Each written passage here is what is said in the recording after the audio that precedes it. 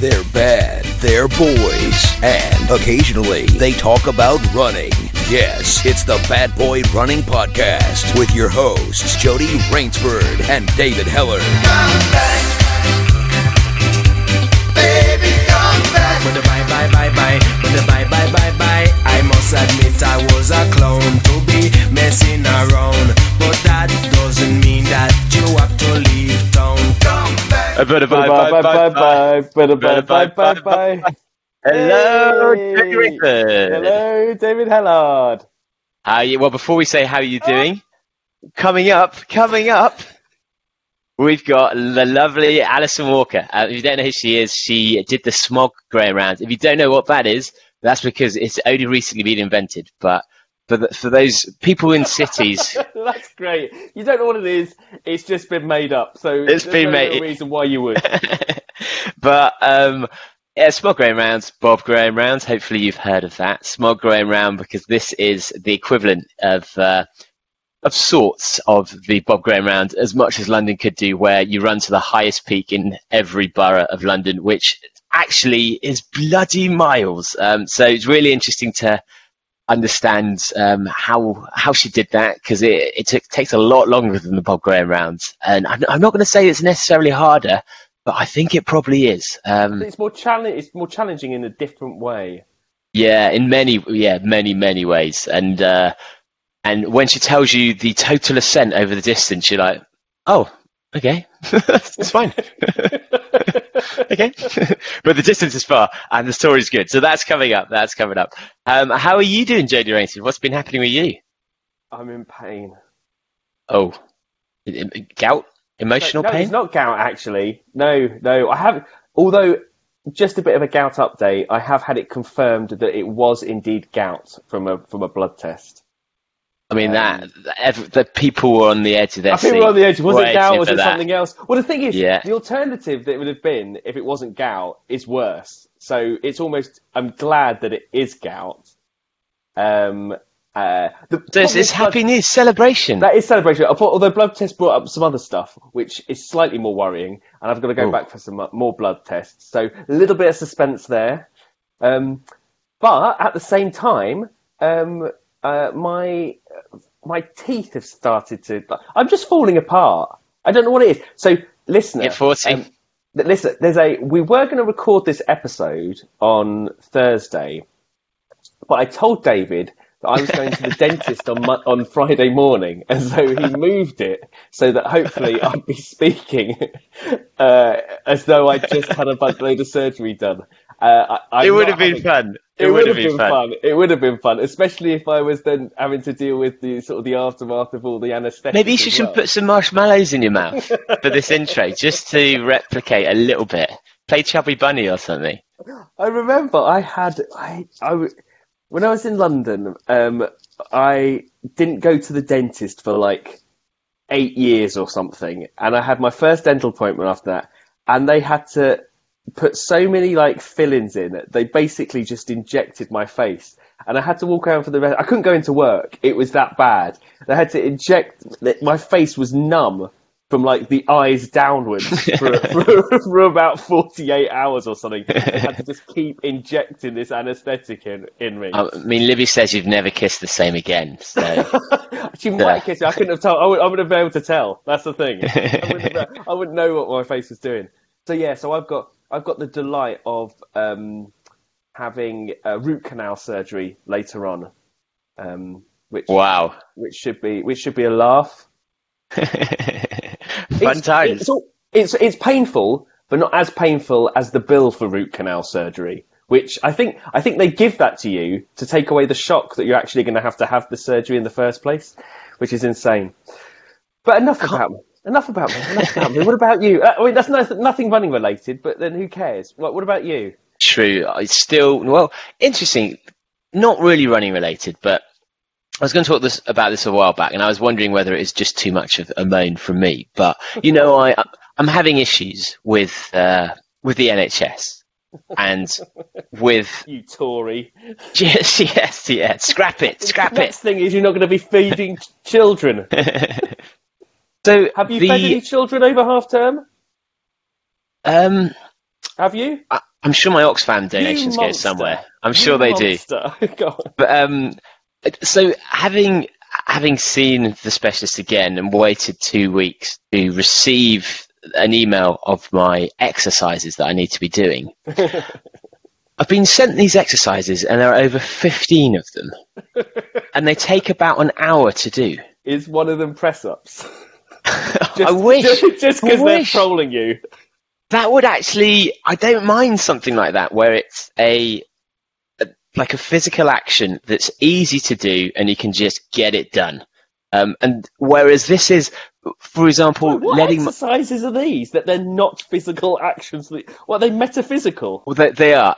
But one of them is I have to just stand up, clench my bum, and then slowly raise a can of beans in each arm to waist height, taking 30 seconds to do that.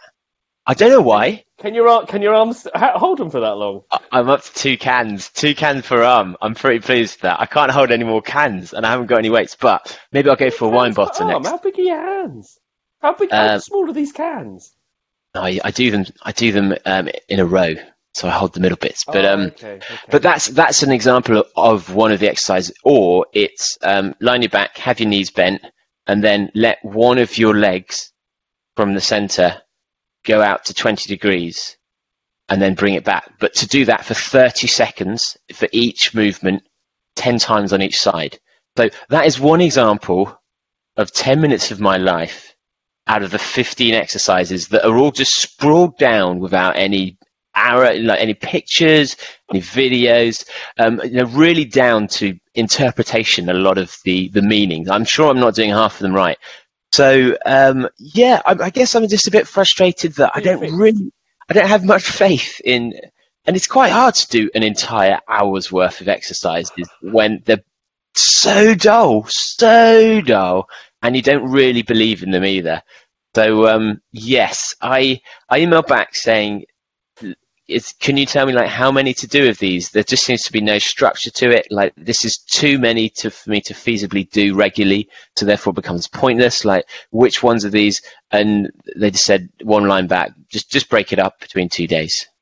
Great. Okay. So, that's exactly what you want. That kind of precision, don't you? We believe in these so much, we're not even that bothered whether you do them all in one session. Yeah. So I'm going to see them again in 3 weeks or so, and it's going to be another one where they apologise and they look very embarrassed by the lack of change, and I just sit there staring at them, trying not to be really horrible to them, or trying to pretend that I'm still a nice person. Oh, the joys. There seems to be a correlation between COVID and your injury. I wonder whether the health of the nation is somehow tethered to the health of David's running abilities.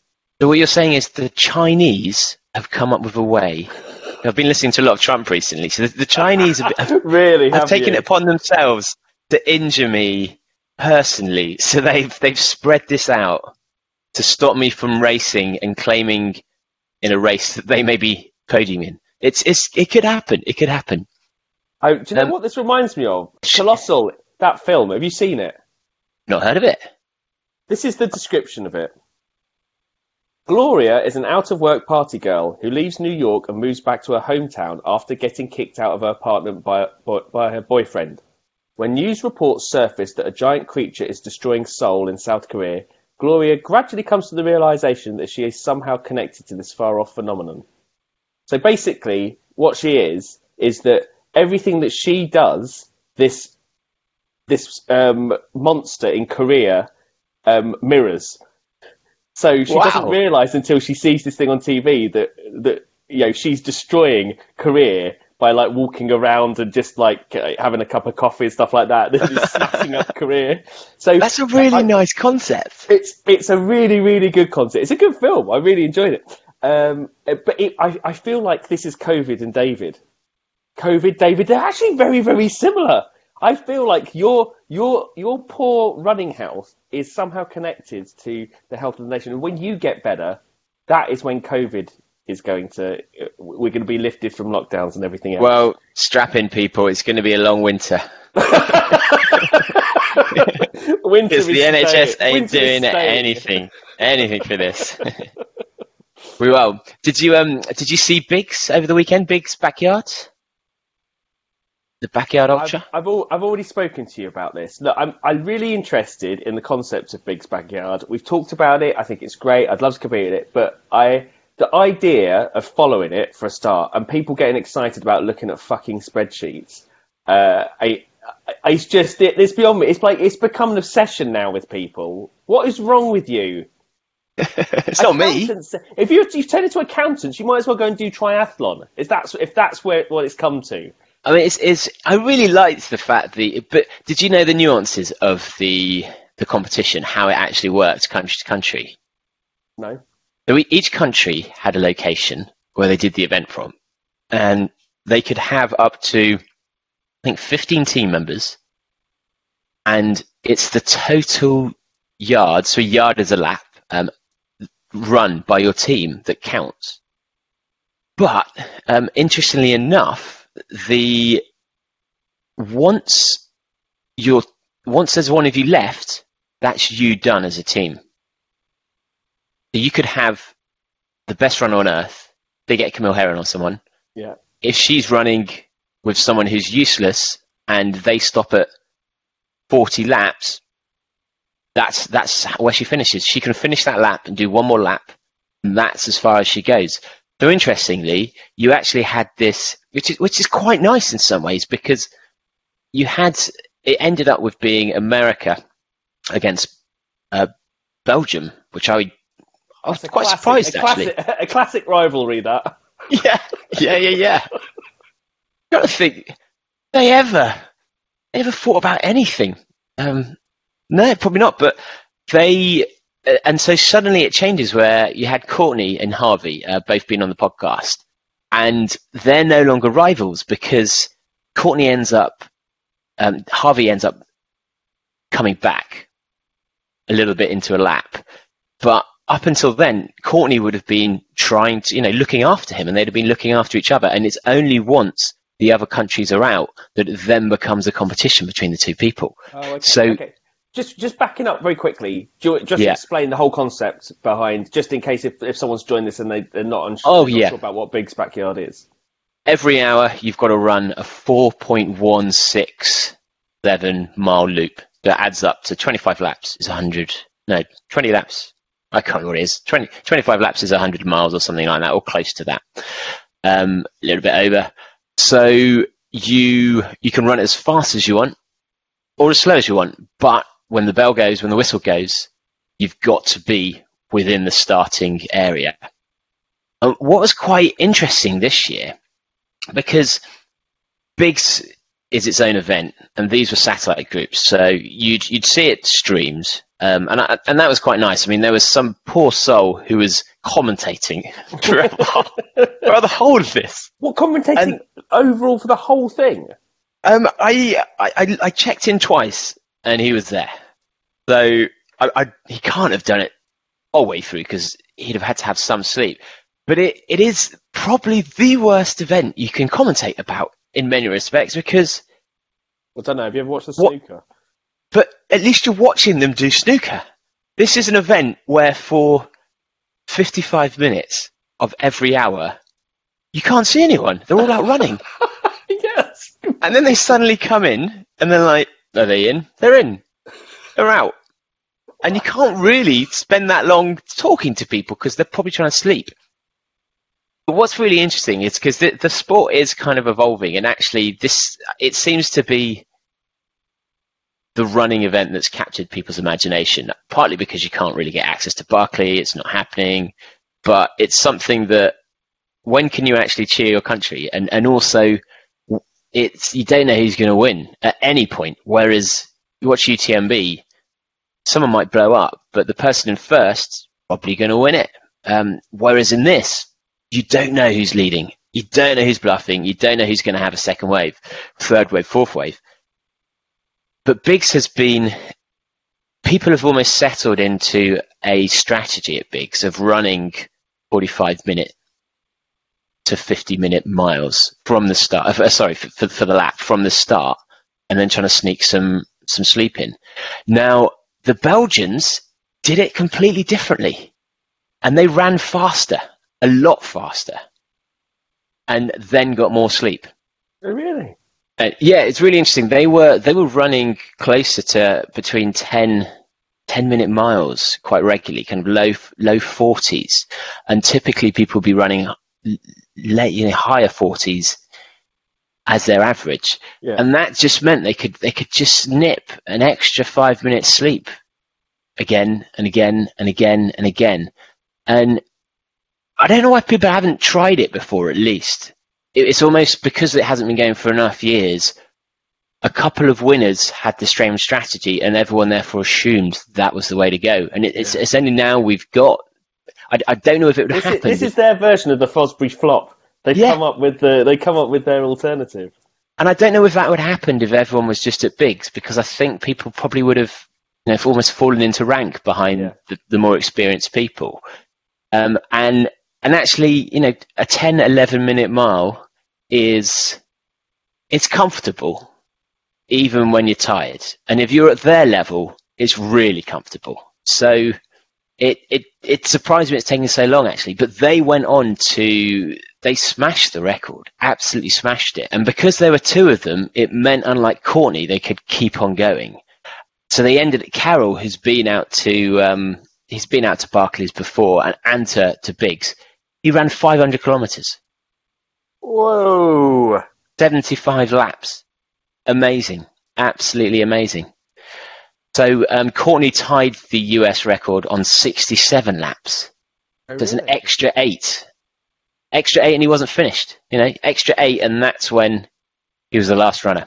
So that's unbelievable by Carell. And it's interesting now they've got this format, but the fact there's two of them together, hopefully that's going to push them on. And if Merrin comes back next year, who knows how far they go. But bloody hell, poor lads having to stay awake and be seen and engaged in this. It must be pretty tough. But yeah, I agree with you that it's pretty hard watching in many ways, but it's amazing once it's happened. I think they need to spice it up. I think if we do a version of it, we call it Biggins Backyards, and we all do it in pantomime outfits.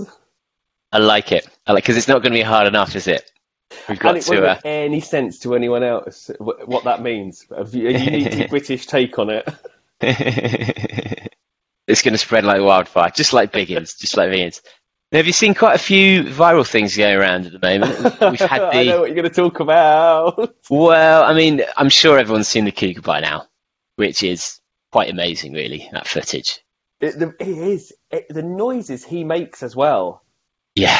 It's just like, what is that technique of trying to get... It's partly talking to it as though he's trying to talk someone off the ledge of a building. Yeah. And part a series of whistles and clicks as though he's like Kikuyu or something. I don't understand. I think eventually the cougar was just interested in it. It's like he keeps talking to me. If he just ignored me, I'd go away. He keeps saying all these weird things. And I loved how ballsy he was once the cougar had run away. Yeah, I just can't imagine being in that experience. That's the thing. I forget that America has these savage wild animals and like bears as well. I'm so used to lovely England where nothing can harm you that. Whoa! You say nothing can harm you? Once, when I was doing the Round the Island Ultra on the Isle of Wight, I came face to face with one of those. I don't know what the name of the bull is. It's like an Aberdeen Angus type thing, and it was basically it got trapped on a footpath, and and it was going mad, and it had these like massive long horns, and we're stood there, and we're like, none of us know what to do. We don't know how to get past. There's no way of getting past it, and that's probably the closest. I tell you what, I didn't do. I didn't go woo woo woo woo or whatever else that he tried. That's probably the most dangerous thing you can come up against, actually, running a cow. Yeah, probably. Well, people do get trampled on, don't they? Mind you, Time to time. if you do Thames Path 100, you have to go through Reading, and that's almost the same as the Cougars. What did you think of the spoofs as well? I mean, it was. Totally like, this is dreadful. Okay, I get it, but you could at least have been witty with the phrases, or like, this is.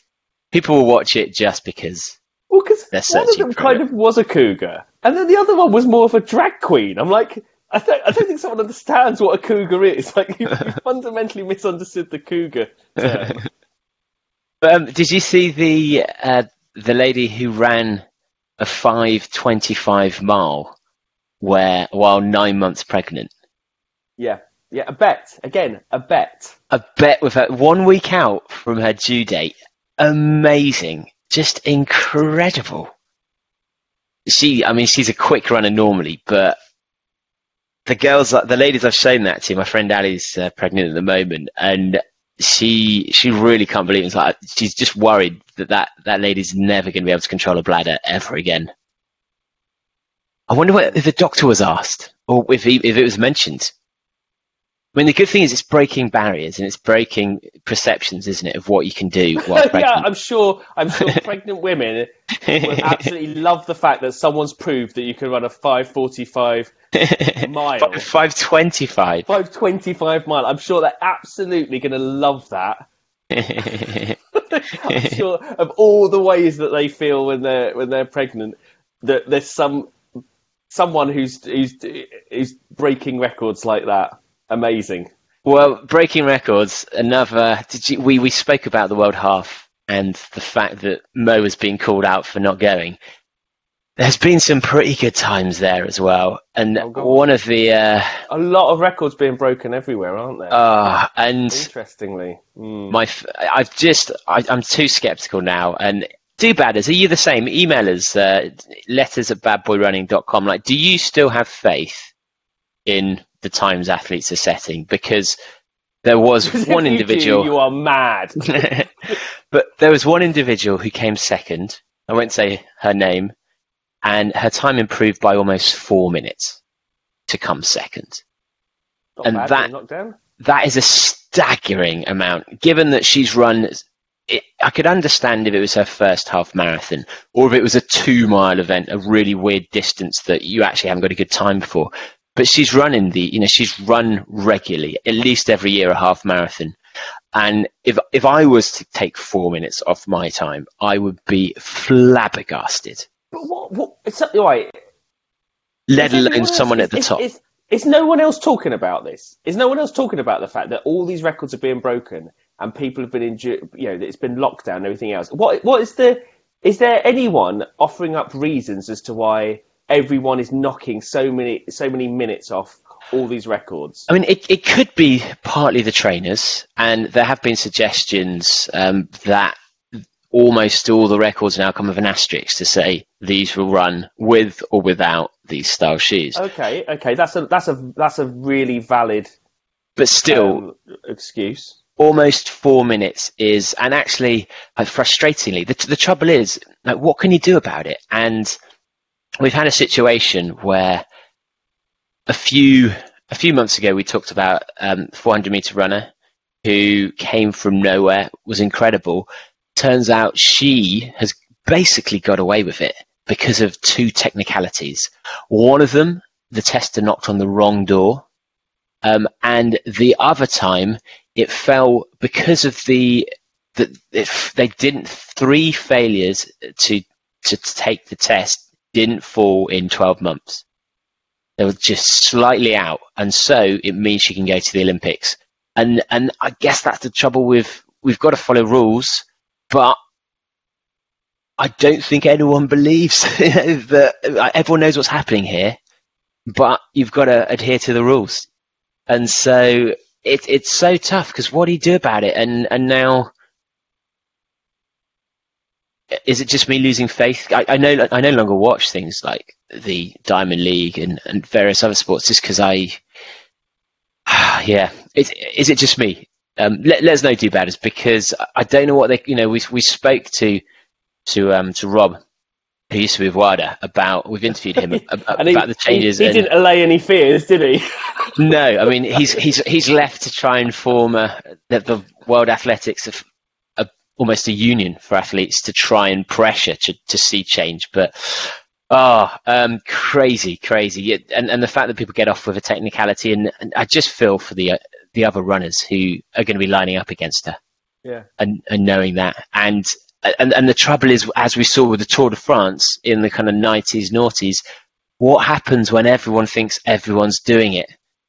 That's the real issue, is not just for our belief, but for young athletes coming in.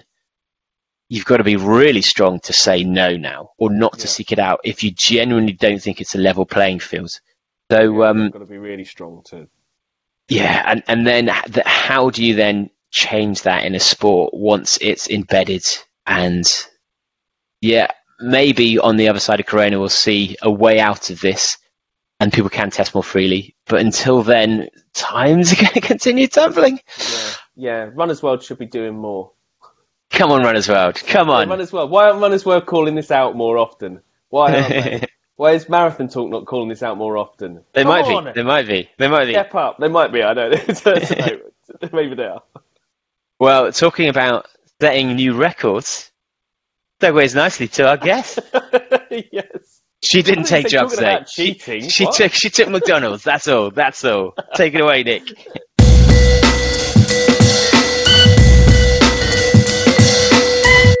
So, do badders, we've got a treat for you. I've known Alison for, actually, I don't even know how long I've known Alison for, because she's someone who you just see in passing everywhere, partly because she's constantly running. But you've probably most recently seen her yourself through her taking on the Smog Graham Round, which is a new round, really, in London. And I wanted to get her on the podcast to really explain what it is, but also to really get an insight into what's happened in the last 18 months, because she's gone from someone who wasn't an ultra runner to probably training more miles than pretty much anyone else I know outside of professional athletes. So welcome on the podcast, the lovely Alison Walker. Yay! Hello. How you doing? Yeah, good, thank you. Now, just before we started, we always chat offline. So you now having conquered London, you're looking to leave London. Yeah, it was kind of, well, I think with lockdown, we've been kind of rethinking our location, and I think now it's like you're able to work from home a lot more. We kind of thought, well, actually, why don't we just work from home somewhere nicer? I mean, not saying like London's not nice. I suppose it's answered the question. Has doing the Smog Graham Round given you a new appreciation and love for London? We know the answer. No. It's just countryside, fresh air, some nice trails to run on, like not seeing people. Don't believe it though. Don't believe it. Like, have you ever lived in the country before? Yeah, we've been doing like months. It's not long London. stints. That's the key thing to remember. Yeah, I know. Yeah, but I think we're quite fortunate in the sense that we still have like the option to be in London. So it's not really like a complete break from London. So but I think where we've actually just got an offer accepted today, actually. Congratulations! So we're actually going to actually move now. So it's all a bit surreal at the moment, but it's just access to things like the Pennine Way, Moorland. Like, it's just different. I won't say it's the easiest, but yeah, I like a challenge. So going back then, before we go into the Smog Graham Round, because you're known for being kind of Vicky Park Harrier, same as the lovely Joe Dell, who's been on the podcast. Joe's been on, absolutely. I need to go back and re-see it then. Yeah, and also the club is famed for the misogyny within the club, brought mainly by Bruno the misogynist, but no one else in the club. It's Bruno Harrier there. Yeah, Bruno's Vicky Park. Oh, is he? Yeah, he is. He's definitely Vicky Park. Even though he lives in Wolverhampton. He's definitely a misogynist, yeah. Because I think the first time I saw you on your ultra journey was when Claire and I, Briggsy and I, had cheated in the Beer Lovers Marathon and cut off 5K. And then you came past us running it, having already, I think, run there to get extra mileage in, and then went on to just fly through it. When did you decide to change from just being, I guess, your typical club runner to actually taking on something like an ultra? So, before I started ultras, I was pretty average. I was just scraping 4-hour marathons, with being part of the club. So I often really at the back of the pack in Vicky Park, really, because Vicky Park, they've just got loads of really, really good runners. And then I just got kind of really bored of running marathons and good for age championship, blah blah blah. It's it fits some people because they're clearly gifted and able to run that kind of times. But for me, it was kind of banging on a brick wall.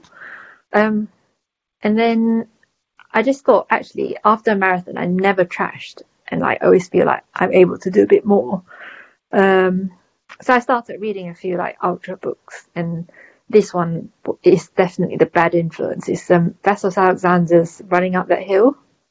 Oh, yeah, I've not actually read that one, although obviously Vassos is a big name in the UK scene. And it sounded quite fun, but also I think it didn't come with a caution in front of the book, because I think he's a really good runner, but he always makes it sound really easy.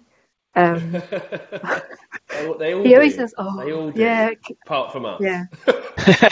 Yeah, that's what we're here for. 2 injured presenters. But so he talked about this race called Spartathlon, and I thought, you know what, this sounds fun. I want to try and qualify and do it.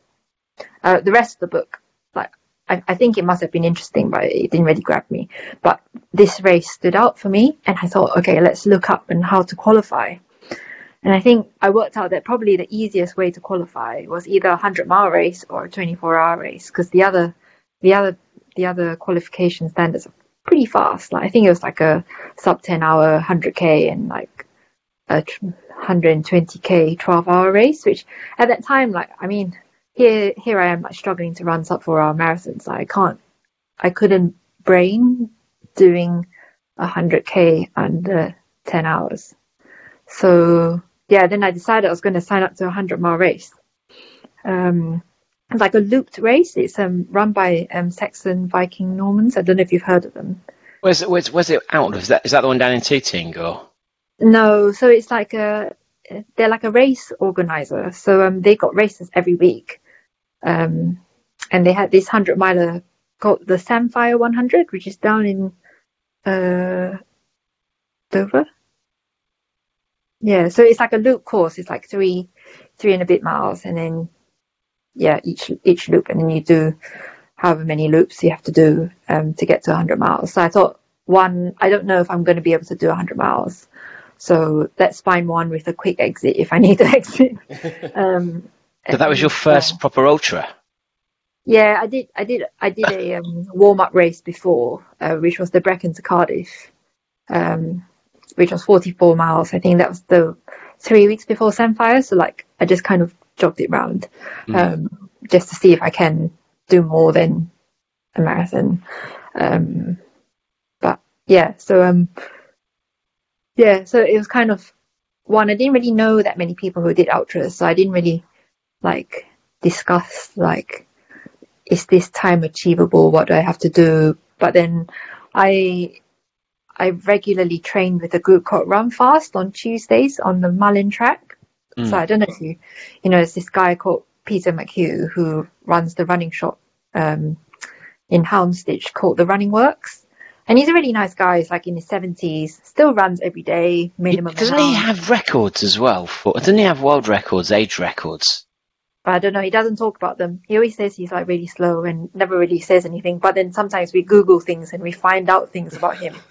Yeah, I'm pretty sure, because they made a documentary about Vicky Park, a little short one, and he was featured in it because he's so well known. I'm pretty sure he's an age age champion still, or has records for certain distances.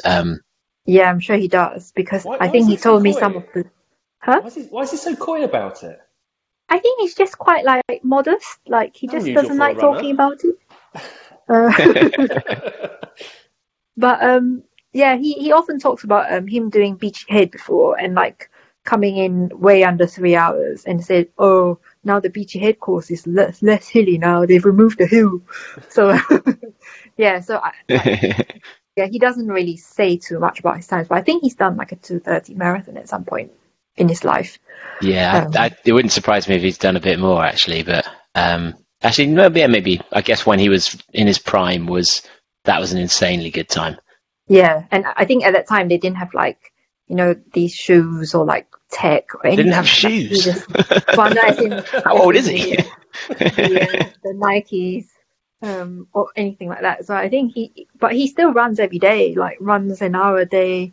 But yeah, I didn't have a good experience with the coach before, and then he then offered to coach me. Because I was going to the track anyway, and he was like, "Look, I know you try and put in the work and stuff, but like not really seeing results. So we can put in your plan and see how it goes." But he doesn't really coach any ultra people. But I was just like, you know what? I've just given up. So why don't you just like do whatever you think I need? And when you say you'd kind of given up on, had you done the 100-miler by that stage, or no? So this was all okay. new. Yeah. But I had badly sprained an ankle.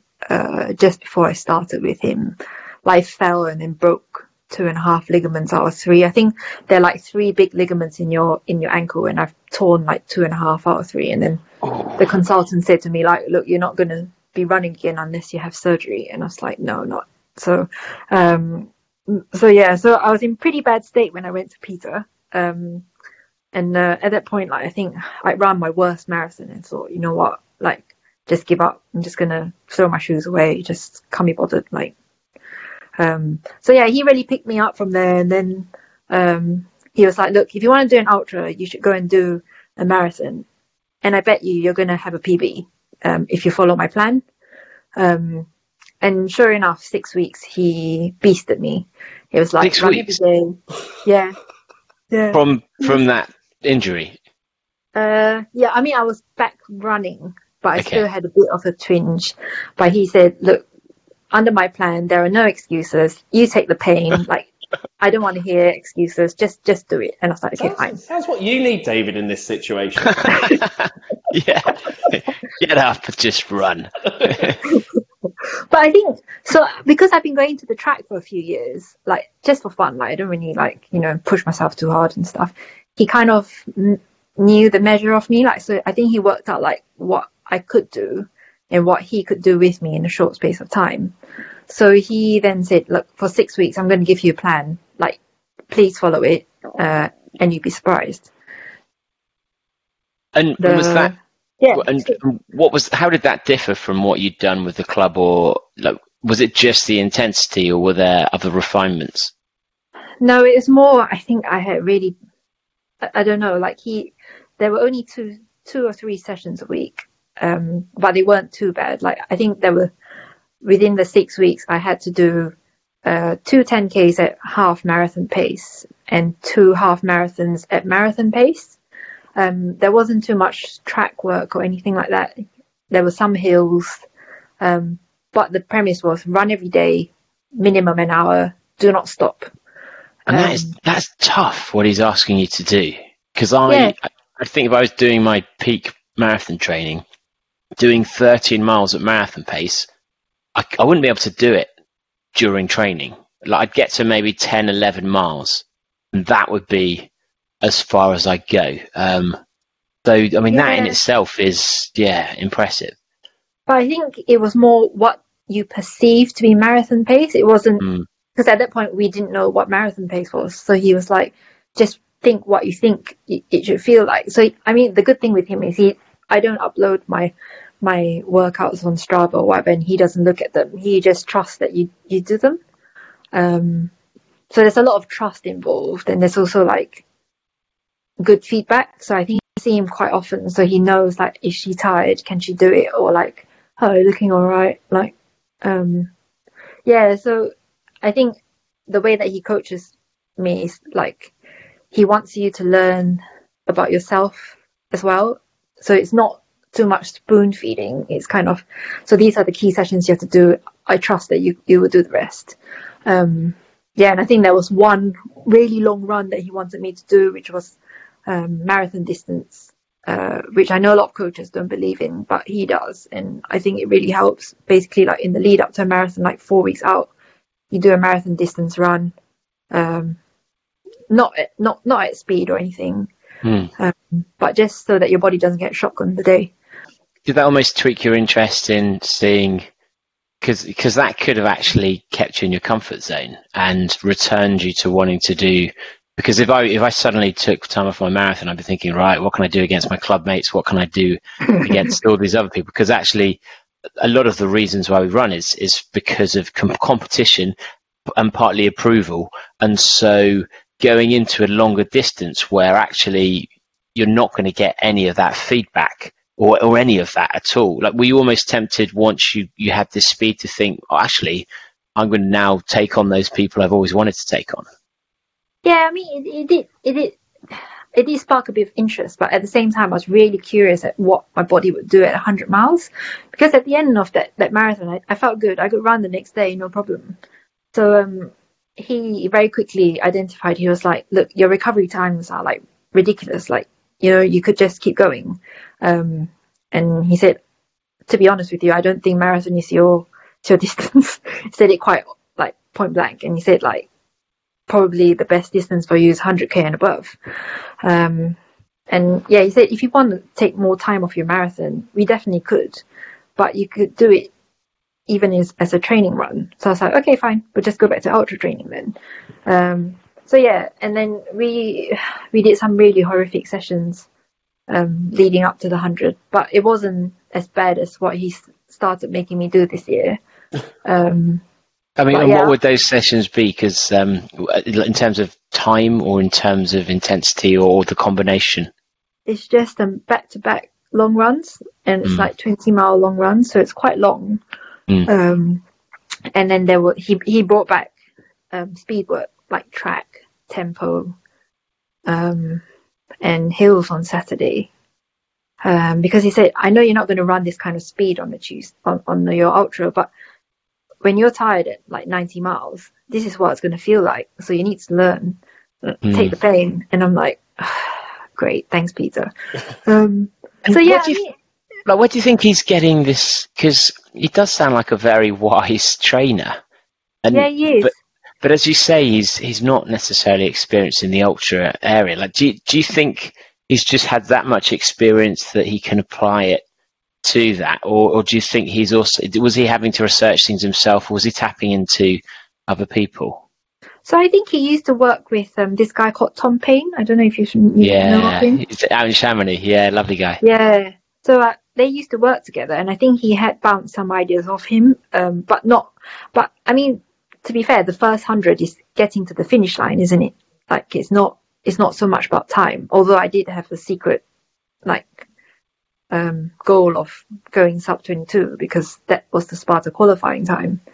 But yeah, I just kind of just trusted him. I said I would be really happy if I just finished it. I wouldn't, because with the ankle, I don't know what it would do. Like, will it swell at like mile 60 because the ligaments are not working, or like, yeah, but I don't know, because he's so experienced. Like, I don't think there's any other coach who has that kind of experience of like training people, and he seemed to be really reactive to how your body performs. So like he knows when I'm tired, when he sees me on the hill and he's like, something's not right, like you're not coming through this point at this time, so tomorrow like take the brakes, put the brakes on, or like cut a few miles off your run, or like take it easy. So yeah, I don't know, like.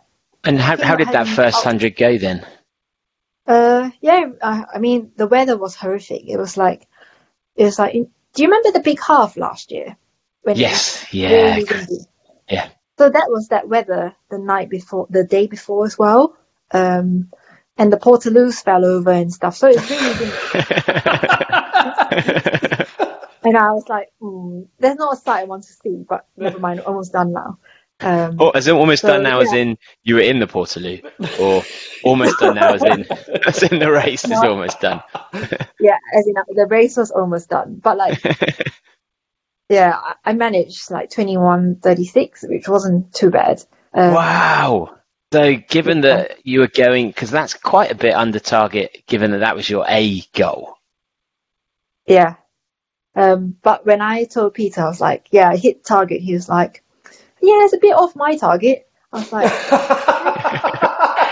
did you know what amazing. Yeah, he sounds like Yoda. Yes. I think he said like, I thought you'd be like under 20 or something. I was like, in that weather, I don't think under 20. I don't know, but do you think he meant that, or do you think he was sprained ankle? Amazing. do you think he genuinely meant that, or do you think he was also was that coaching to try and G you up? It's a psychological thing. He's thinking strategically for your next races. Yeah, I think so. But it was kind of, he was like, if you didn't have that wind like blowing against you the entire time, like, because it was a loop course, so you will hit that wind like every loop. So he was like, look, if you didn't have that, I was like, never mind, Peter, I got my goal. Just shut up, let me rest. And then, it just, and I didn't have like the right kit either. Like it was pissing it down with rain. I didn't have a waterproof jacket. And it was just really like shambolic at the end because it started raining. I got cold, and then my husband was having to like run out with his big Berghaus coat and just like putting it on me. He was like, look, last lap, just put it on and just like death march it to the finish. Like it's fine. And then people were passing me hand warmers. Like it was just, it just wasn't. Yeah, I finished like looking like the Michelin Man because I had like 10 layers on from people's clothing. I bet you were glad you did that kind of lap course or whatever for your first, because that must have because at least you can adapt, or people can help you when you're doing that. Otherwise, that would have been horrific. Exactly. Yeah, which was why I chose it, because I was like, I don't know how, like I might have to drop out. Like I don't know. So like I always like if people are like scared of like doing 100 miles, just do a lap course. Like after 50 miles, it doesn't really after a marathon, it doesn't really matter where you're running because everything hurts anyway. So you might as well just, I don't know. I think. And did you get a sense? Did you get a sense from other people though? Because like it's lovely to have everything there and the energy and the support, but actually it's also it's got the safety net, but it's also got the door you can walk out of on every lap. Did you get a sense that was it helping people more than it was hindering, the fact that it was so easy to bail? Yeah, it was. And also you faff around a lot more because your stuff is there, right? Yeah. And then you like overpack and you're like, oh, maybe I'll just change this, or like I'll take this, or blah blah. So like I wasted lots of time going, ooh, what snacks do I want? And then like, it just, rather than just caning 10 miles and then like, or get to the next aid station and pick up stuff, it was every 3 miles I could faff around my bag. So did you set strict rules with yourself then to try and limit that? No, I was just trying to like stop the wind. So yeah, I did faff around a bit, but yeah, and I could see that some people took a nap as well. So like, I can see that having laps might be bad for you, but I didn't give myself the option of a nap because I was like, no, the longer this drags out, the longer I don't get to sleep in a bed. So I just wanted to go back, but yeah, it's just. Yeah, I mean, it's a good experience.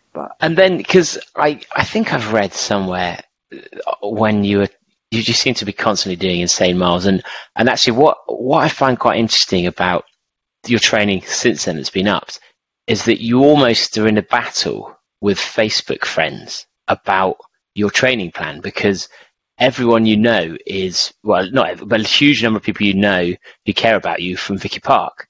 And we've all been trained in these certain rules, and we have all these little stats in our head about recovery time, and you're almost having to fight against them with what you're running every day and justifying it. And I mean, like, and I think that is the problem, is that you have so many people who are so loud on social media and so loud saying, "Oh, I'm a coach and therefore I'm right."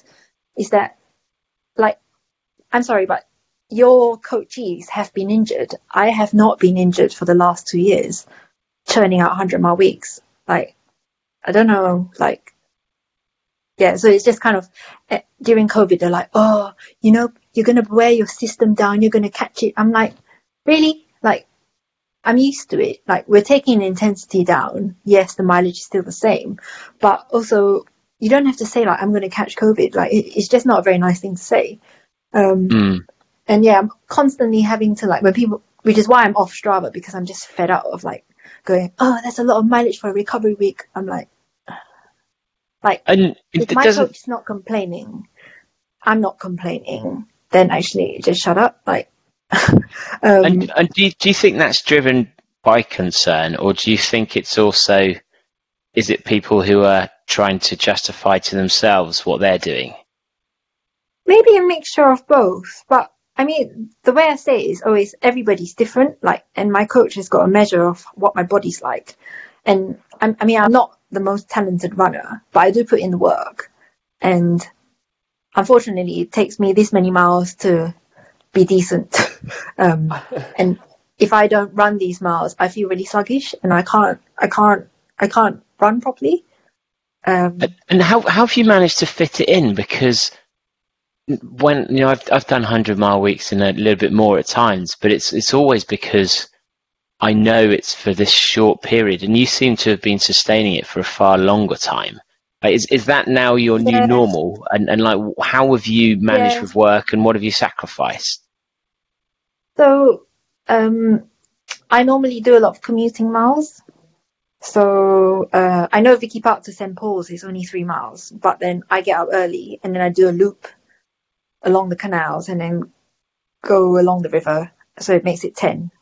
And that's my recovery Monday run. And then Tuesday I double run. So I run into work. And then in the evening I do some kind of speed session. Used to be track before COVID.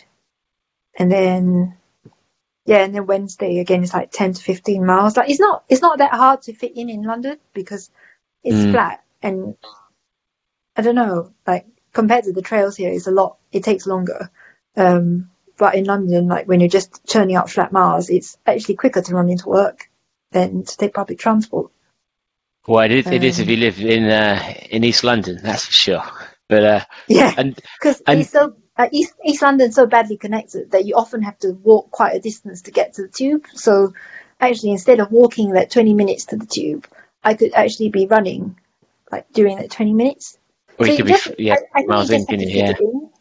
And the way Peter always says to me is like, endurance running is like a lifestyle. Like, you just fit it in. Like, just don't give yourself the excuse to like not do it. And have you got any kind of little kit tips that you've picked up on what you run with, how things like not being able to shower at times, and have you managed to adapt to that well? So my work has lots of showers.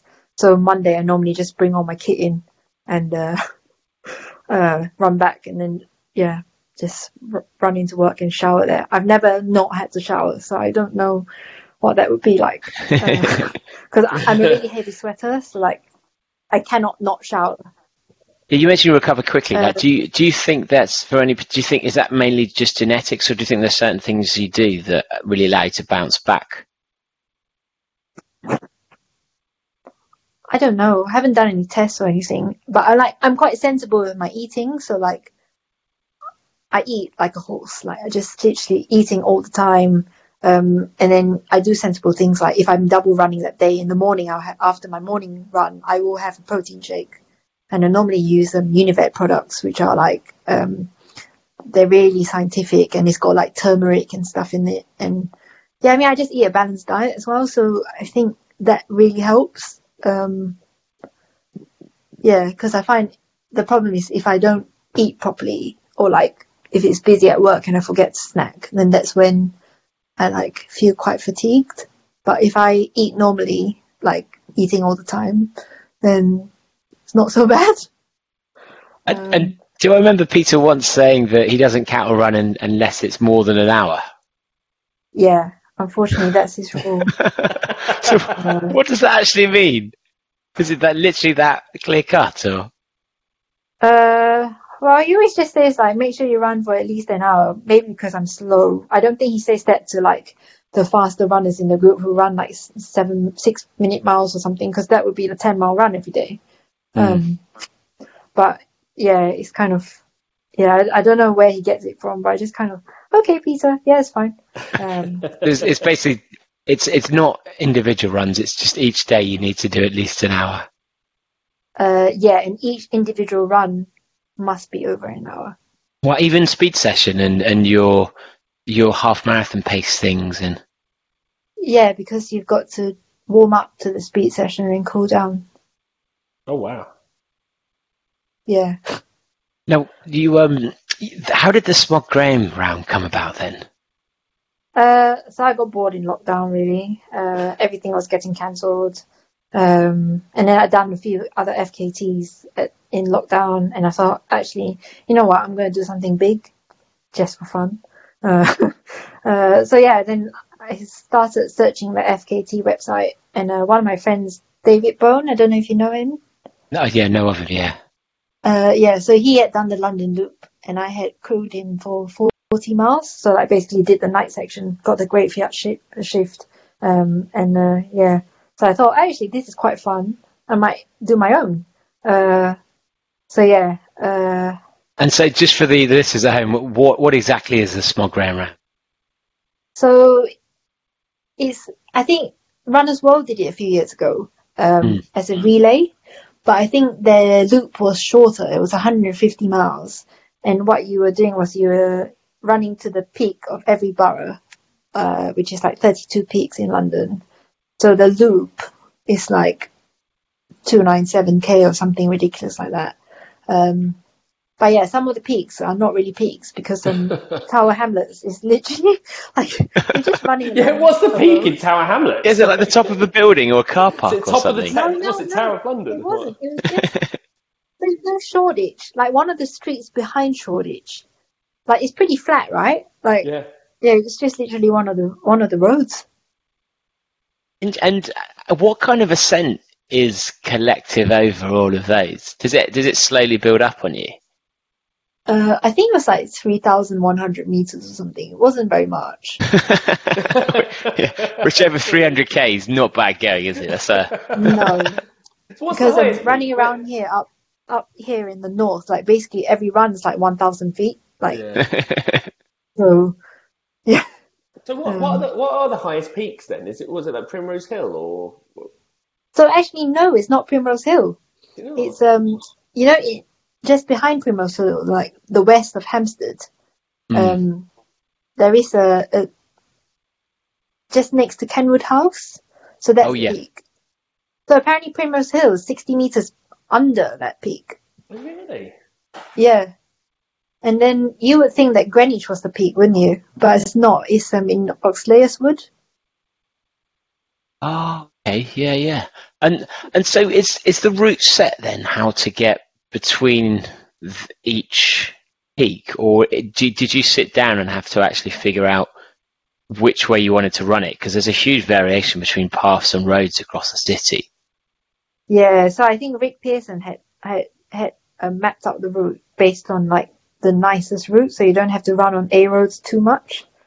So yeah, you kind of hit bits of the Capital Ring and a bit of like the London Loop and some of the other FKTs that I've done. So like some of the routes, some of the inner London streets look quite familiar because it was like following the London Loop or the Capital Ring. So but on paper it looks easy, but actually navigation on that course isn't the easiest.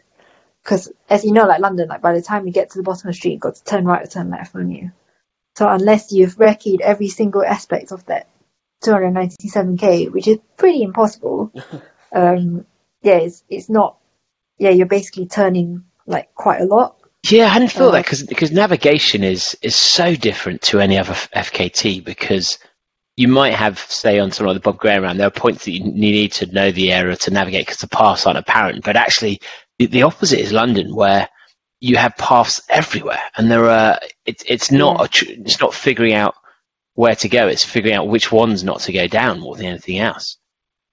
Yeah, so there was a lot of like, we go down the street and then my watch would go beep, beep, beep, wrong way, and you've got to like turn around because like my navigation is a breadcrumb navigation. So yeah, it tells me to go like forward, but it doesn't say which street. So yeah, it wasn't the easiest navigation wise because like, yeah, I mean, when you run through estates and stuff, you need to know which road to take when you. So how much of it had you checked out before then? Did you have a sense of the areas? So I checked out the last 50k because I thought I would be delusional by then. And I was. So I think you see lots of these comments about McDonald's. That's when it happened. In the last 50k. We're going to get onto that because there's been about 50 questions about McDonald's that I'm very intrigued. One from Joe Dale, in fact. But so where does it start then? And how do you plan for something like this? Because there's a huge difference between something like the Pennine Way, where you know there's the set junctions, whereas actually London, in similar to running around a track, you can stop at any point anywhere. So did you have paces? Did you have specific times you decided people were going to be there with food? Or Yeah, so because it's a loop and the loop passes by my flat, I chose to start and finish at my flat. Nice. Now that's which is the just best by type of picking run, up. isn't it? Yeah, because I was like, why make it difficult for yourself if you can just start from your front door? So yeah, and basically all the FKTs that I did in lockdown all went past my front door, which is why I did them. So no one can say, oh, you shouldn't be traveling. It's like, yeah, I was doing my run anyway, so like I was just leaving my front door. I was just out for a 300-kilometer jog. Yeah. So we did have crew. Like, I mean, I've never done anything like that before, so like I know my operation needs to be slicker. Like I didn't. So for the first like 20, I had people with me the entire time, but I think I need to have 2 people with me, like for each leg. Just because I ended up faffing a lot because after 60 miles, my husband then took the car out because I was outside of London, so like he could actually drive around. Whereas the first like 30, 40 miles, you were pretty much still in central London. So I started at 5 a.m. because I wanted to clear central London before everyone woke up. So, I mean, how far out does it actually go then? Because I haven't really got a sense of what. So I know there's 32 boroughs, but yeah, we went out to like the North Downs Way, and then Epsom, and then I got as far as like Watford. So, and then Essex as well. So it went out quite far. So yeah. David shocked. Like, David didn't realise London went out that far. He's just like, what? What, zone 3? No, I think it must be like, I don't think you can take the tube anymore on some of these places. Yeah, I mean those places wouldn't consider themselves London, like Watford, No. Epsom, certainly not. Certainly not North Downs Way. I think I was at one of the where was it? Because I paced a friend 3 or 4 weeks before that on the North Downs Way, and I met him at Knockout, and then I saw signs to Knockout, and I was like, yeah, really? Wow. yeah, I was like, I'm pretty sure like when he said North Downs Way, like that's not London, and we definitely couldn't take the train there. We had to drive there, so we're definitely not in London now. So yeah, and so I was in Knockout at some point. So what kind of percentage of the route would you say is on roads and in areas that we consider like city, and what percentage is kind of suburbs and then actually kind of trails and nice? So I think it's 50-50 trails and road, and only the first 40 miles, the first 30 miles was central London. And what was your strategy in terms of fueling and what you were carrying, and then how often and what you'd pick up? So I had a crew change every 20 miles or so. And after we exited London, Matt was driving around and was trying to like leapfrog a few times. He did go back to sleep like on the second day, and then came back out. So that was a bit of like, yeah. I mean, we hadn't really. I think looking back, I think we thought that the logistics were a bit amateur because I have quite a few friends up north who like done big FKTs. Like one of my friends did the Wainwright's 500s recently, and that was a massive operation. Like basically the van didn't leave the course, and like yeah, it all sounded like military and like really like well organized. And he was like, next time you do an FKT, I'm going to come and like tell your crew what to do. I'm like, okay. But yeah, so I first start. Well, my stomach's quite good with gels, and like I found a brand of gels that are really good for me. Well, doesn't mess up my gut. They're Unived gels, so like they're like vegan and like very natural. And I also had like things like Percy Pigs and Luchos, Delitos, and yeah. So I tried to not have caffeine for the first 100 miles or so, because Which once you is start still... having caffeine. Oh, sorry, go ahead. Sorry, but once you start having caffeine, you've got to keep taking caffeine.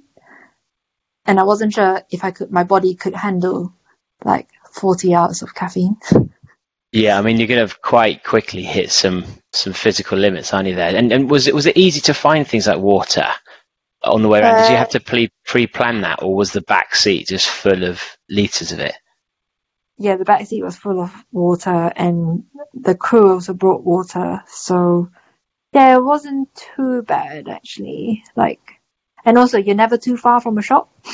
So all the routes they were running, like you're never too far from a massive shop, and yeah, I don't think that was the problem. I think the problem mostly was like our logistics weren't that slick. So like I was having to like faff around in the car and like, I don't know, just wasting lots of time and then getting lost, and then yeah, so I think that really like took a toll on me because I was constantly having to like worry about where are we going, are we lost, and then sometimes when I'm doing that I forget to eat, so I had to put an alert on my watch to like every 30 minutes beep beep beep eat. So yeah, and I missed a few of them. I don't know how, maybe because it was quite loud on the roads and stuff, so you kind of didn't hear it or whatever. And did you find it? Because I guess my worry is that you're then suddenly... Well, firstly, how did you find it after 24 hours? You know, you're suddenly going to new terrain, new territory in terms of the number of hours you're running. But also, my worry would be being on London streets when you're that tired and your balance and your decision making. Like, how do you feel that is as an experience? It wasn't too bad after 24 hours. I think I was a bit demoralized after the first night because we got so lost, and like we had to go through some golf clubs and they were shut. And I think it was private land anyway, so you probably wouldn't be able to go through them. But when it's dark, you can't really see where you're going, and like it's quite hard to work out like, do I just go through these woods or not? Or like, so yeah, I felt a bit like we just wasted so much time. Like I could have just gone to sleep or something. So yeah, that was a bit. Whereas in a race, you just carry on, don't you? You just go to the next checkpoint, or like a marshal will be like, no, you're on track. Just keep going. Whereas like I guess most of my paces came from East London and we were in West London, so we were kind of, where are we? Do you think?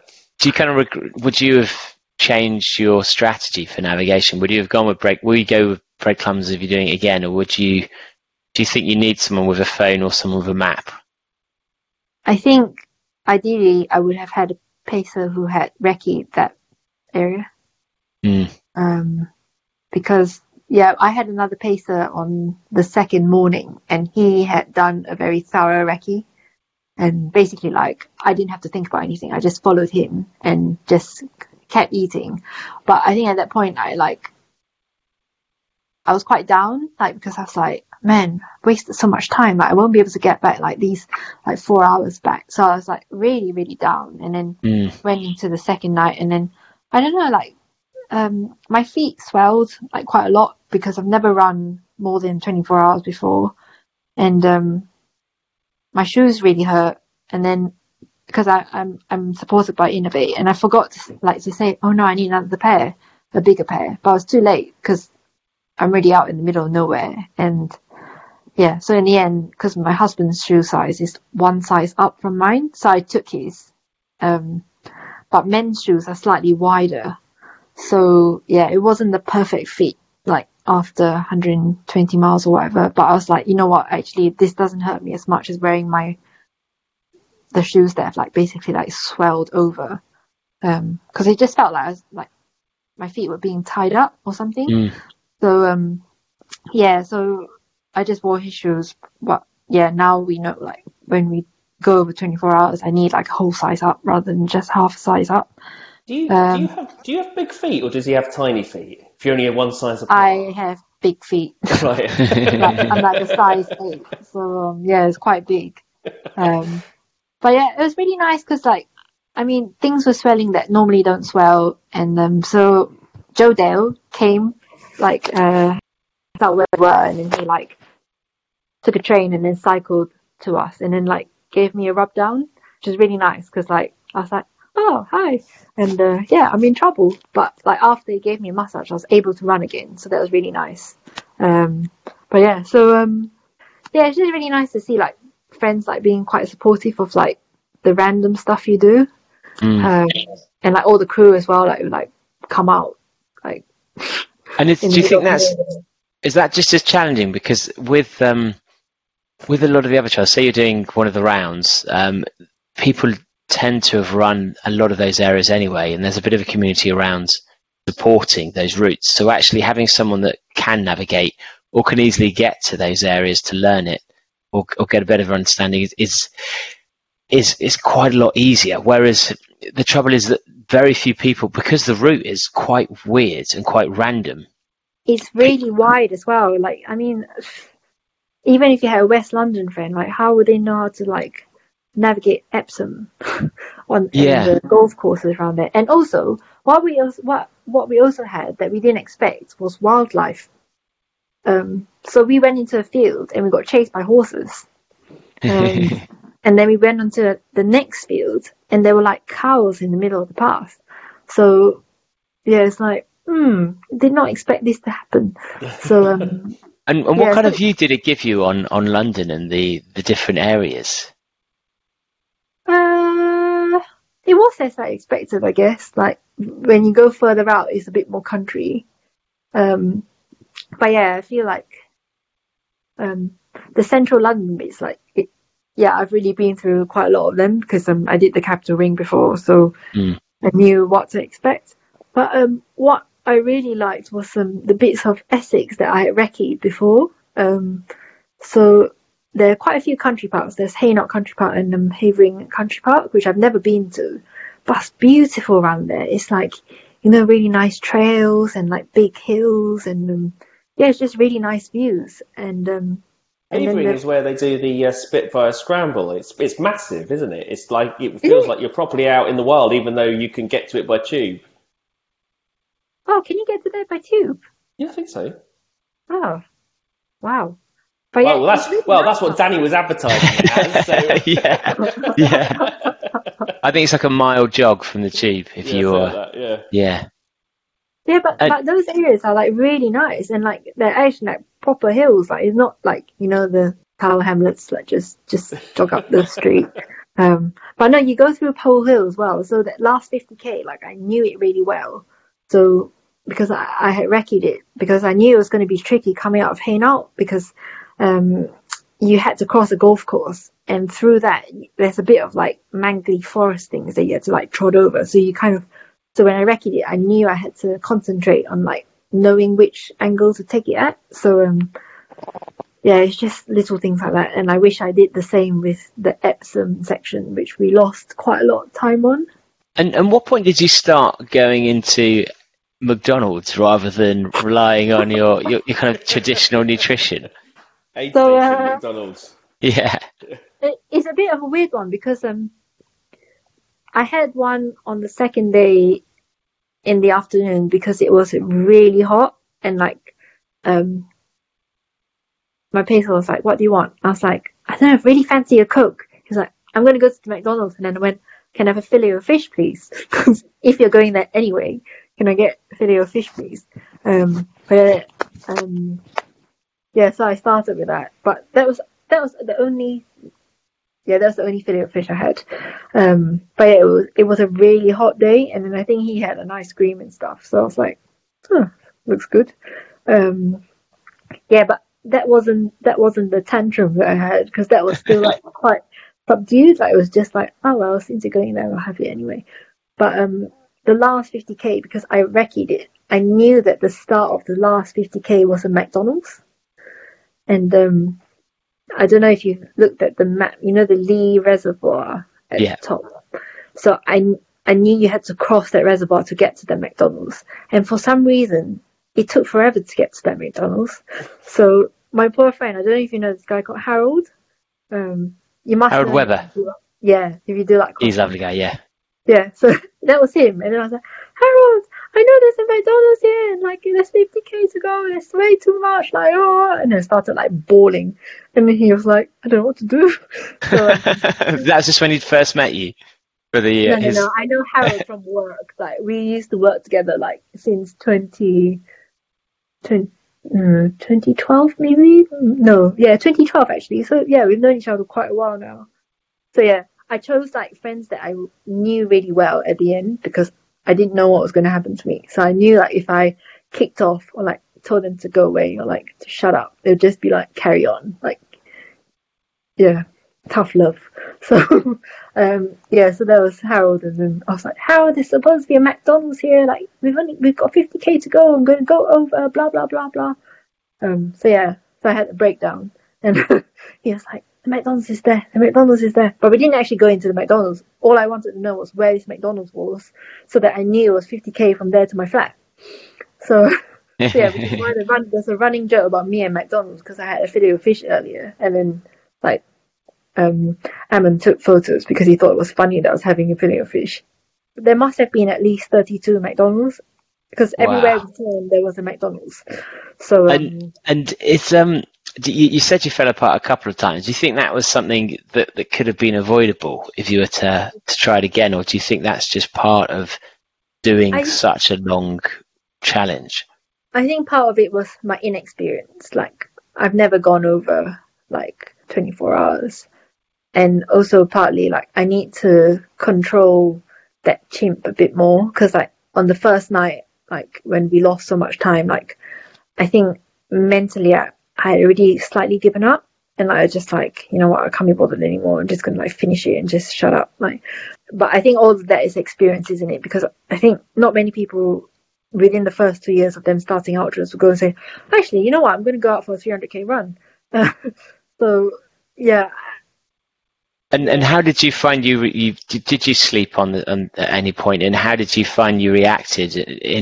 Was it different to how you reacted when you were tired in the 100? So I tried to sleep, because I think Peter said to me, like, you're going to be tired, so like try and catch a nap when you can. So when I felt tired, I thought, okay, I'm going to try and sleep now.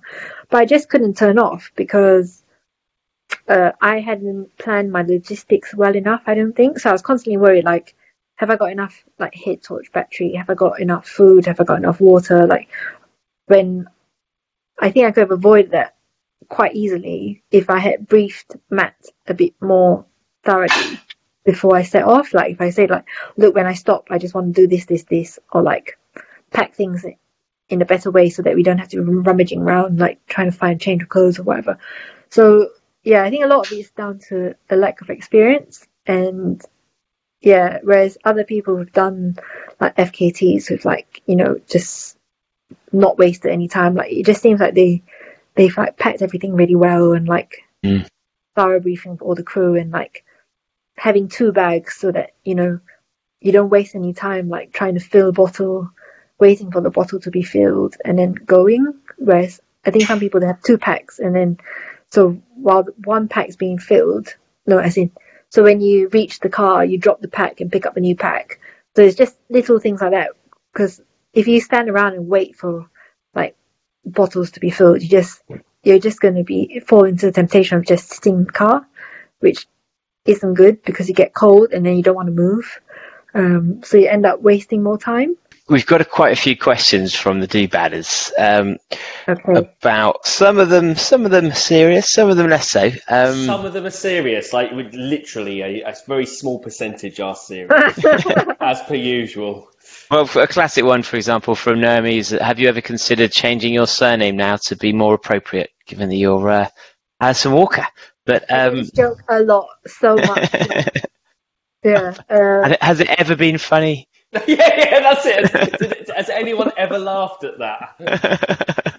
No, so all the Malaysians, they just laugh at me because they're like, don't know why you changed your surname to Walker, because like, you know, you do this running thing and you're like, don't know, everybody just says Alison Walker runner now. So they didn't realise it's related to your husband. It's actually, they just think you've decided this is rebranding. no, they just laugh like, how come you chose a husband with the surname called Walker? I'm like, I don't know, you don't choose things like that. So one question from Richard Gerd is, which hill offers the best views of London?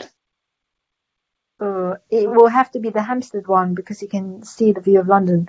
Apparently, Beckton Alps has a very good view, but it's all locked up, so I couldn't go up. Oh no! Have you heard of Beckton Alps? I've heard of Beckton. I've not heard of Beckton Alps. No. But apparently, Harold tells me that as a child he learned how to ski there in Beckton. Oh right! Is there a cross country there? No. Okay, I'm thinking somewhere else. Wow! So they call it Beckton Alps. They call it Beckton Alps because, I mean, how steep is it to have a ski slope? And it's not very high, but apparently there's a really nice view of London from Beckton Alps. But yeah, it's all chained up. I tried to go in and couldn't get in. I like the fact they actually call it Beckton Alps. So is that the official name now? Alps. Put it in Google Maps.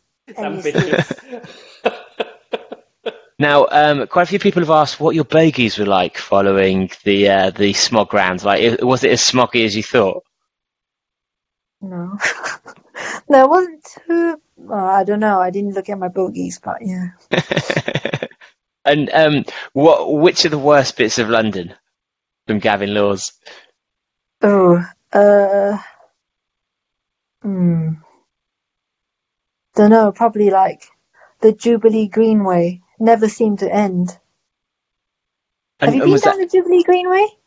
I think I might have been the part in East London. It goes past Greenwich, doesn't it, up to the river? No. Yeah. So I think the Greenway itself, like, it starts from Beckton and goes all the way to the Olympic Park, but it's a really long stretch. Like, it just never seems to end. It's all the same, and like, there's no shade. It was a really hot day, and I like broke down a few times on there. So yeah, for me that was the worst, I think.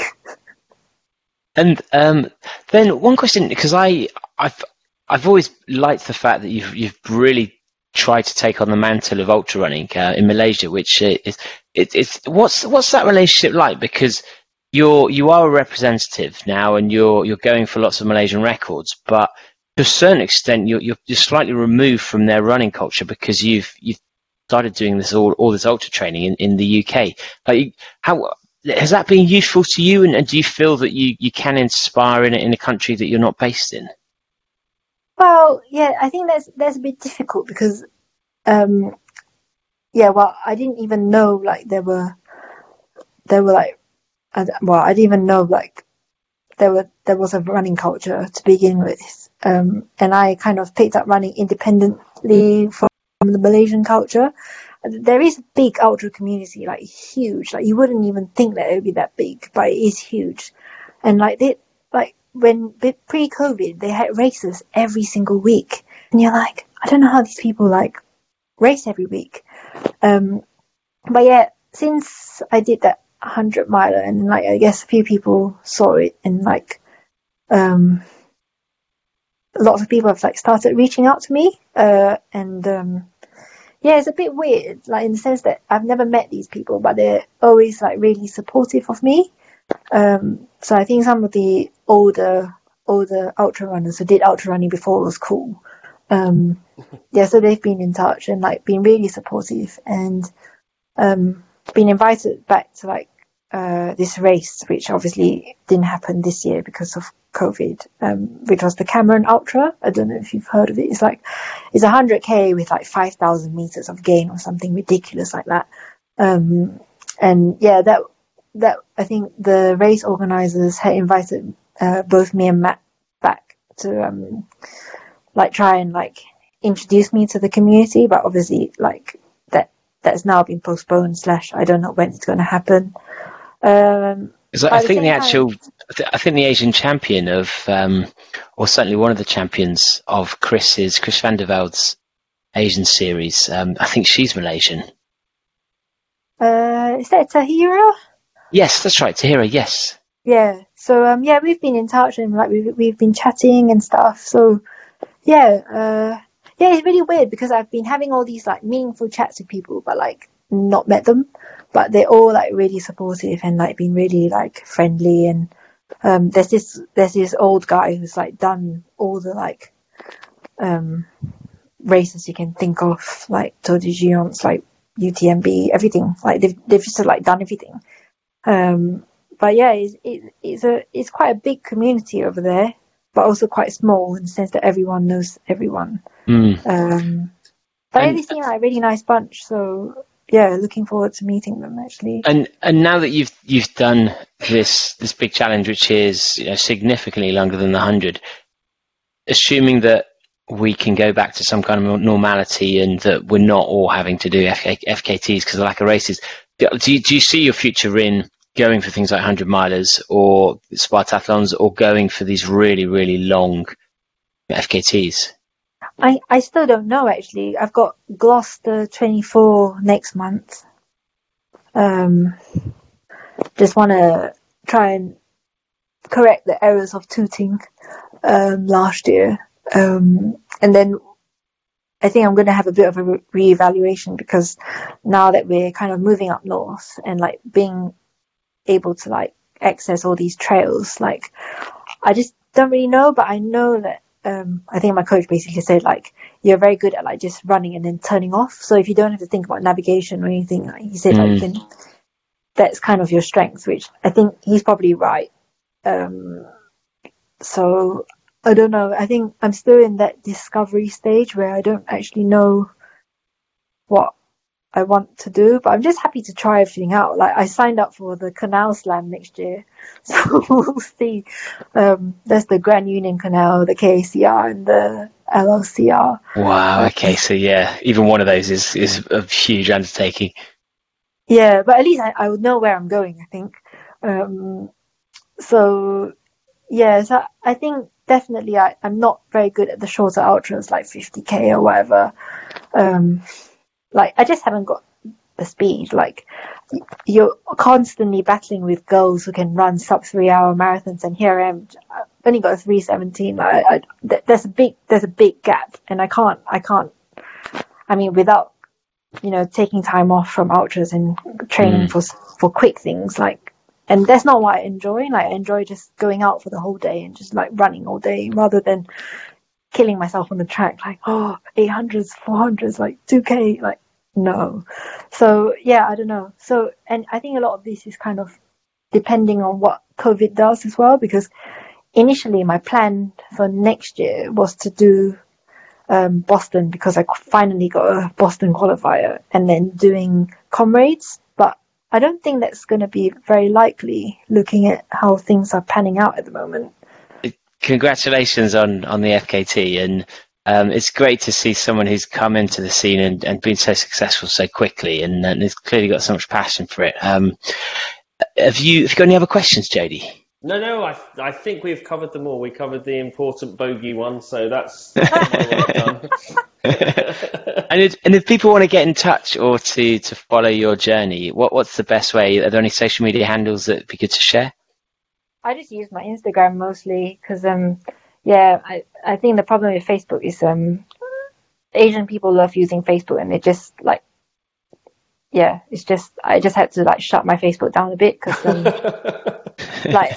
my dad was like, "Why aren't you commenting on my posts?" I'm like, "Yeah, Dad, I can't see your posts."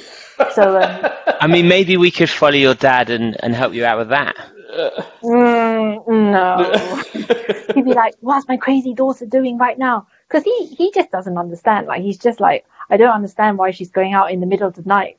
Because on Saturday, I went out with a friend on the Pennine Way. And like, we started at 8 p.m. and came back at 2 a.m. just running in these trails. And he's like, is it safe? I'm like, maybe. So, yeah. Yeah, I often have That's what a dad wants to hear. Maybe. Yeah, on Facebook, because he's not on Instagram, like I can like manage my content and just like selectively put stuff on. So yeah. Well, good luck with your future endeavours. And you didn't mention what your handle was on Instagram. I think it's like _Alison Walker _ I think. But yeah, I would love to like go back to the beer marathon one year when it comes back. I think that was fun.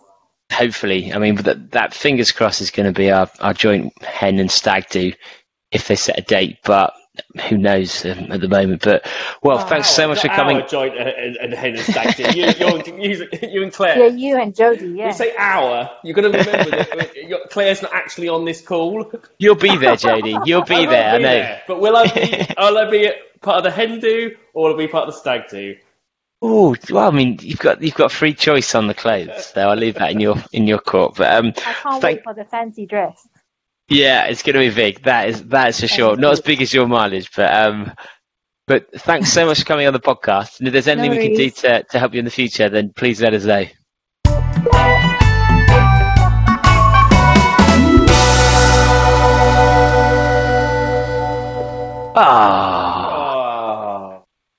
It's one of those ones where you're speaking to someone for something they've done, but actually all the information they've imparted that's not related to it is actually really, really useful. Like her training, how she's gone from being an ultra runner, not being an ultra runner, going from that club background, and then almost taken a club approach to ultra running by someone who is a great marathon trainer and has applied some of those techniques in order to make her into a great ultra runner. It's really interesting.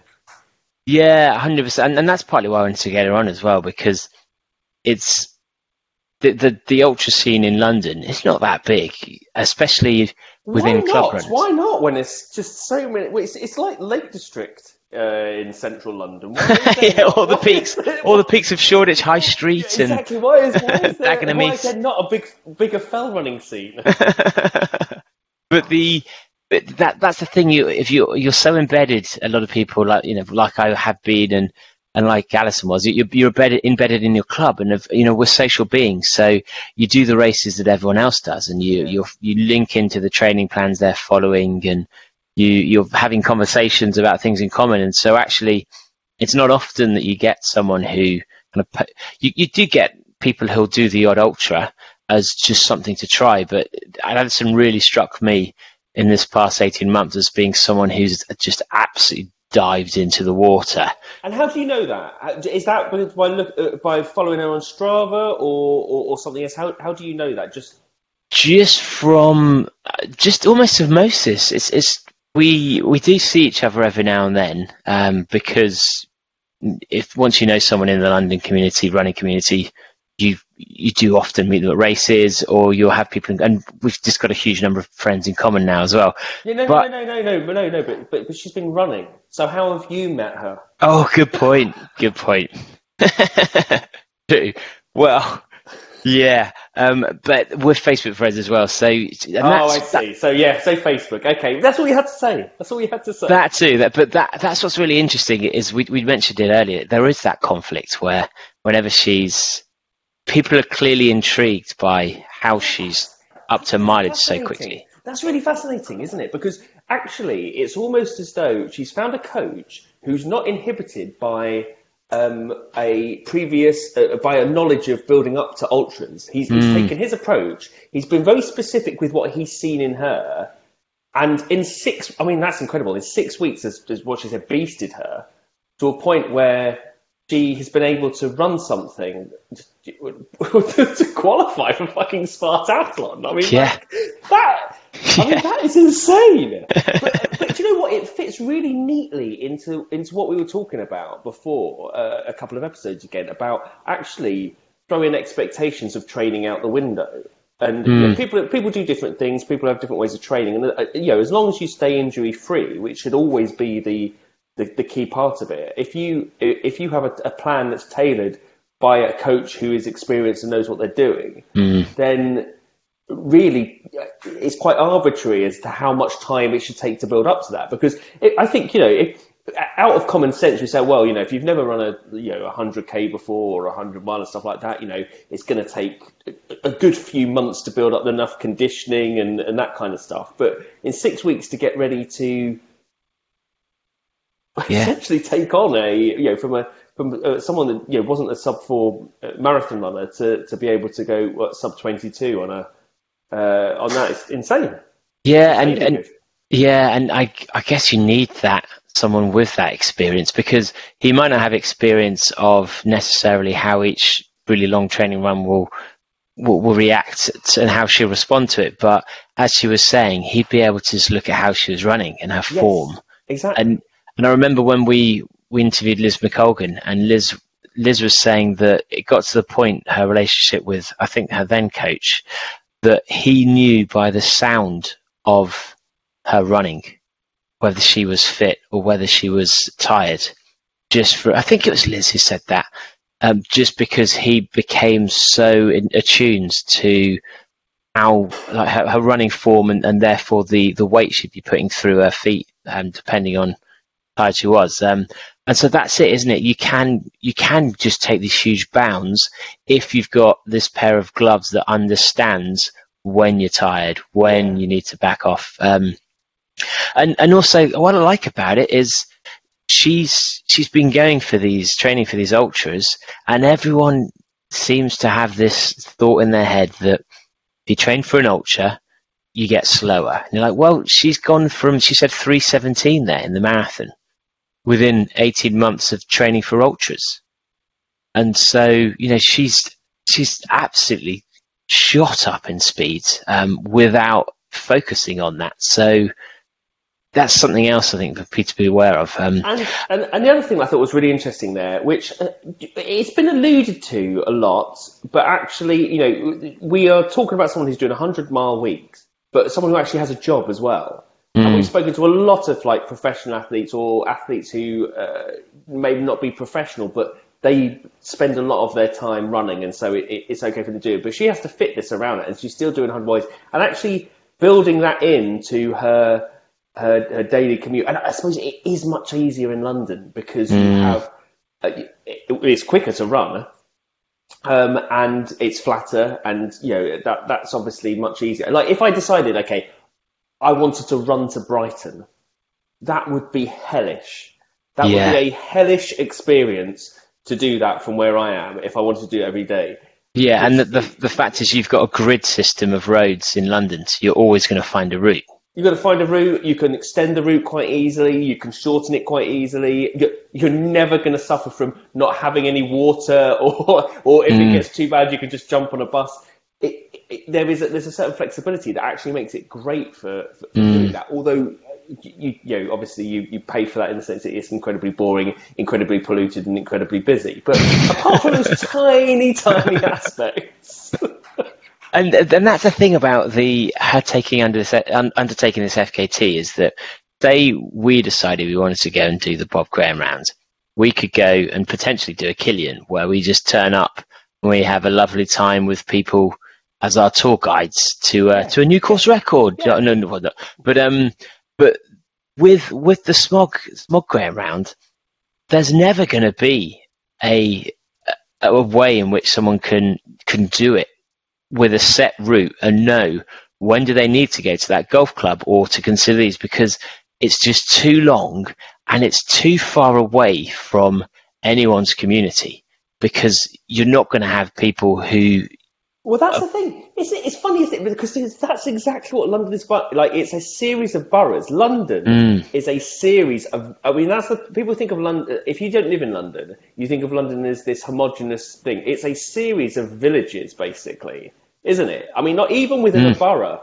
there are, if I think about Haringey, where I used to live, I would say that it's a series of villages that don't really massively interact with each other. Like, you've got like Highgate and Muswell Hill and Wood Green and completely different places where you kind of live in this little bubble, and you get the bus there, or you get the tube there, and you sort of interact with it. And so, like you say, someone from like West London coming out to East London hadn't got a clue. Someone from North London coming out down south to and you're still thinking of that's the thing. You're still using central London terms, and actually, the places she mentioned are so insanely far out that there's probably not that many runners who would run in those areas that would be linked to anyone in a London club or in the running community. And if there was, the likelihood of finding people in all 32 is just never going to happen.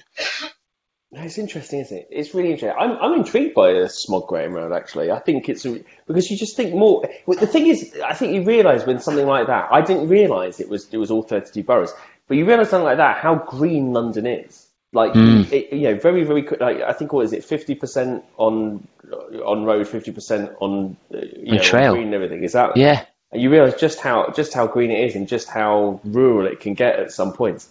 But there is one thing I hate, and I think this is a generic hatred. We haven't talked about this, and this should be new. Golf courses are absolutely infuriating. Yeah.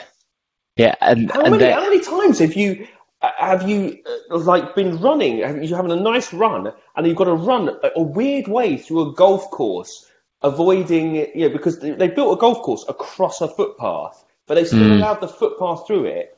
Yet you are at risk at being hit at any point by a golf ball. So it's kind of like, well, it's not really a right of way if there's a threat that I can get hit by a projectile. And also, you're made to feel as if you're intruding. Yeah, absolutely. And you're like, no, I know. You have built on a footpath. That is not allowed. Yeah. That's like going, there's a train track across here that could come by at any moment. But you can walk across whenever you want. You wouldn't be able to put a motorway through there. You'd have to build something around it that would protect you. But for some reason, golf courses, there's no protection afforded for you.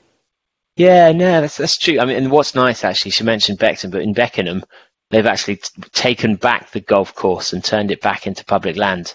All the trails are returning. But do you think this is going to be broken? This record, it's hard one to do, isn't it? And I think it's lots. There's lots. I don't know. It's weird, isn't it? There's a lot of the London routes are starting to gain a little bit more prominence. I mean, like, who the fuck even knew what the Jubilee Greenway was? Literally until like a few months ago. Like, it's the FKT that no one cares about. It's the LSE of FKTs.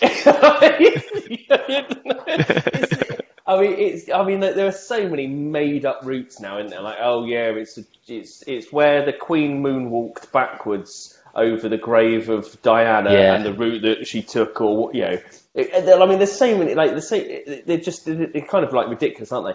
But there are so many new kind of routes and stuff being invented, and I absolutely love the fact there are routes being invented. But to create FKTs on them, you're like, and I can't imagine many people ever taking this on again, because it's just too far for how weird and how complex it is. Well, Dubanis, what do you think? Is that something can you see that coming to your city, an equivalent? Because the good thing is London's a very big city, so actually I can see FKTs like this taking off in smaller cities around the world, where actually you're not going to have to run 300 kilometers, but you're maybe doing an 80, 100, 120. But let us at badboyrunning.com, if you think you can create one in your city, what would it be and what would you call it? And this might be something. Actually, this might be quite a good thing for the regional reps to sort out. Yeah. Come up with your own FKTs. Although I was having a chat with Dan about the regional reps, and it turns out that there is a huge gap between like north of Birmingham all the way up to Edinburgh, where we don't have like any regional reps. The BBR's not represented in the north. I mean, they're all locked down in COVID, aren't they, at the moment? But Well, during COVID is the perfect time to do FKTs. So if you're a BBR listener and you want to join the club, we're absolutely looking for reps in those areas. Yeah, and if you're from a city, even if you're on the club, just email us your ideas for FKTs. They could be along the ideas of the Barclay Marathons or the Smog Graham Round. Well, if you've enjoyed that episode, ones we'd recommend. We spoke to Will Ryle, who also was with Run Fast. He was really interesting because he basically told us way too much, more than he should have done, about managing the second tier African runners who come over to win things, the smaller marathons basically across Europe, and live off the prize money. Who else did we mention? We mentioned Joe Dale, who talked to us about physio, recovery and injuries.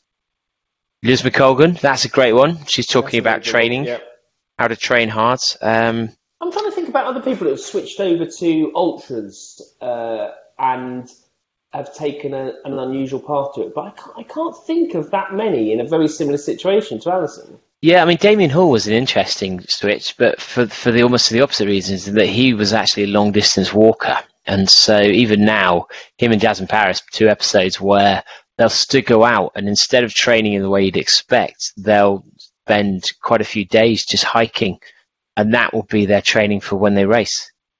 There's a really interesting thing I want to talk to you about this. Remind me on the next podcast to talk about the people that have like multidiscipline sports and their success in it, because there's a book out at the moment which focuses on this, which I think would be really interesting to talk about. Epic. Well, we'll talk about that in the intro to this. Just to be really confusing. It'll be like Tenet. We'll talk about afterwards the thing that we talked about before. Yeah. It's not a thing you can do about it, listener. Well, I really like that. But thanks for listening, guys. If you've liked this episode, please do rate and review us. It really helps us get future guests. If there's anyone specific you'd like us to get on, then you can email me, David at Bad Boy Running, or tag me in the Facebook group with a suggestion. And if we think they're good, we'll go out and get them for you. Anything you'd like to throw out there, JD? No, if you want to join the Facebook group, just head on to Facebook, type in Bad Boy Running Podcast. Follow us on Twitter, Bad Boy Running, or Instagram, Bad Boy Running Podcast. Leave us as many reviews as you can. Absolutely. So we'll see you next time, guys. See you later. Bye. Baby, come back. Bye.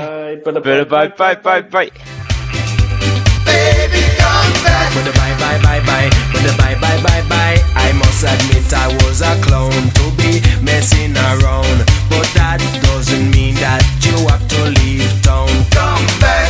Yes, and give me one more try, 'cause a love like this should I never ever die. Come back. Fuck you, buddy.